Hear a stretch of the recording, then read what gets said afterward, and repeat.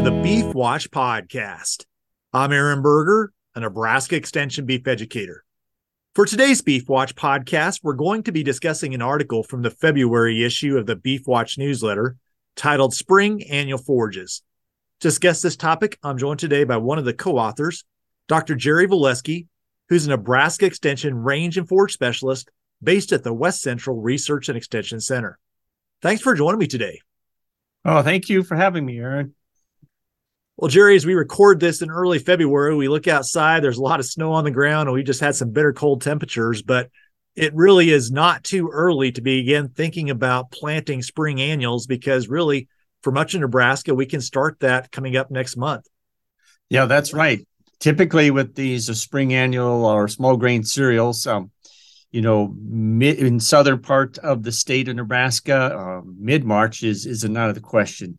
We typically look for temperatures or soil temperatures, I say, at about the 42 to 45 degree range for these spring cereal grains. As we think about cereals, there's a lot of options for us that we can consider planting. Help us evaluate or think through those different options and where might there be application for that?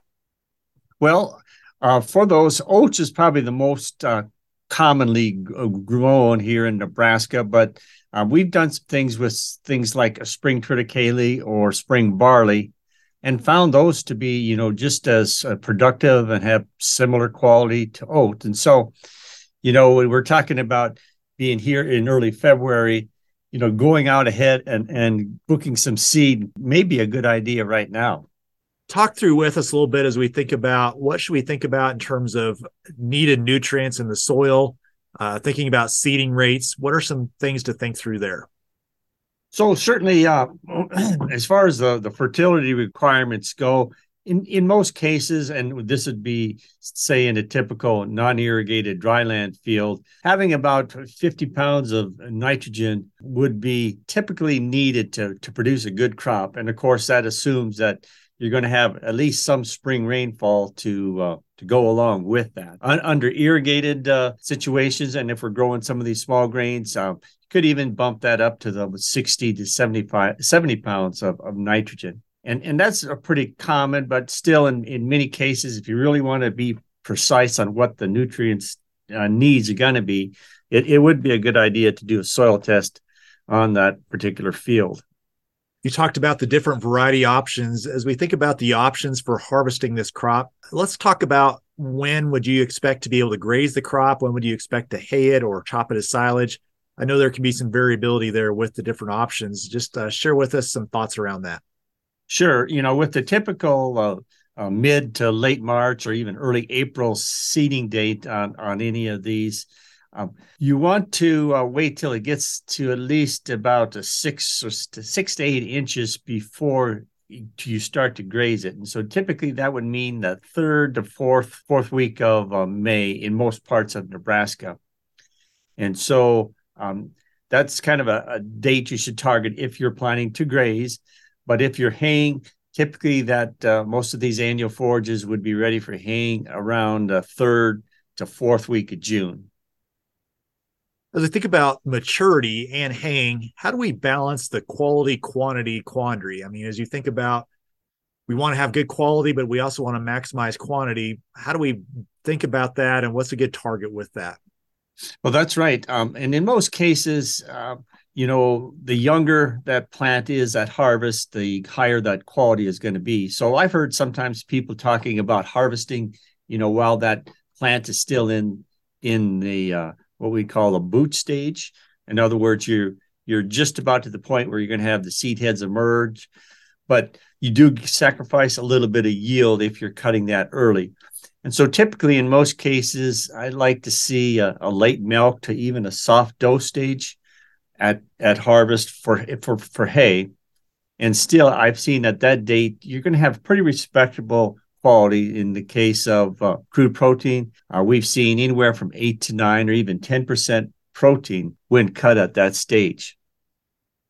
What would we be looking at in terms of energy values for these forages if cut at that stage? For the TDN or energy values, probably in the mid 50s I should say maybe give a range of 52 to 56, somewhere in there for TDN levels. So this would be quality hay that would work well for a cow ration. Might need a little bit of additional energy, but would meet a cow's needs at that point. That's right. Yes, it can be pretty good quality feed. And I said, like I said, if you wanted to even go higher, particularly on the crude protein side, you could be cutting that at a bit of an earlier stage, such as late boot. What about mixes of these crops, or even including something like a spring pea? Does that have any advantage?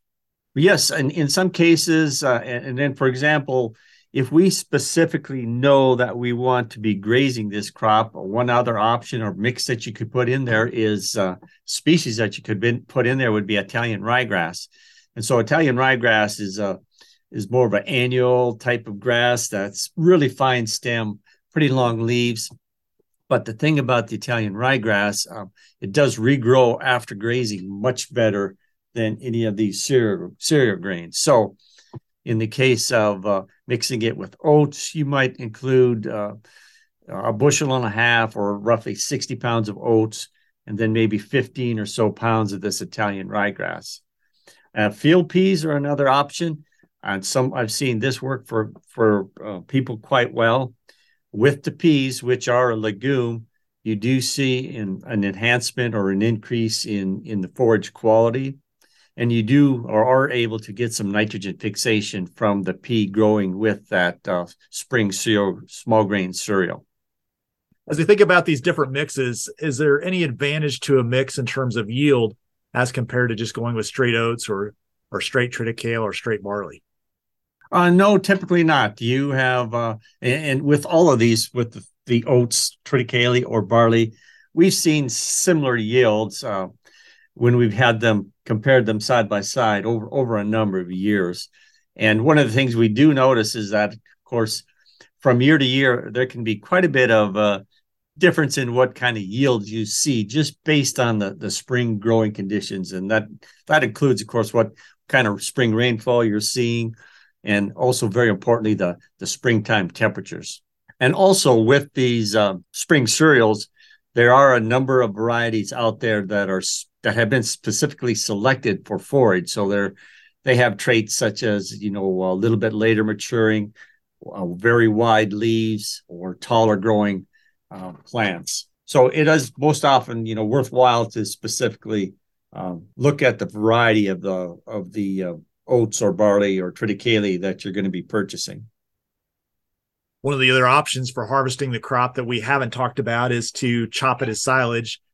Just share with us maybe some advantages that might provide with a spring annual. Right. And if it works for some people, and if they do typically have haylage or silage in their operation, these can work really well. They do have a lot of moisture. When harvested there around, that third week of June. So there is a little bit of a dry down, or they do or will need some wilting to ensure proper ensiling. But in most cases, this can be done or accomplished fairly easily. And, we just do want to target that, 65 to 70% moisture level for our silage. Dr. Volesky, anything else on this topic as we think about utilizing a spring annual that producers might want to think through as we get pointed towards getting started with this in March? Well, I guess the only thing I might say is that, yes, March will be here before we know it. We've got a lot of snow on the ground, but hopefully that's going to get melted off. We'll get to the dry enough conditions in our fields and the right soil temperatures. And so just to be ready to get these things planted. It is very important to have them at an early date, so you do have the best timing of growth with the cool weather for these cool season annuals. Well, thanks again for joining me today. All right. Thank you for having me. Well, for more information on the topic that was discussed in today's Beef Watch podcast, I would encourage you to visit the beef.unl.edu website. At the website, we have a lot of resources on this topic, including NEB guides, as well as videos and other additional articles.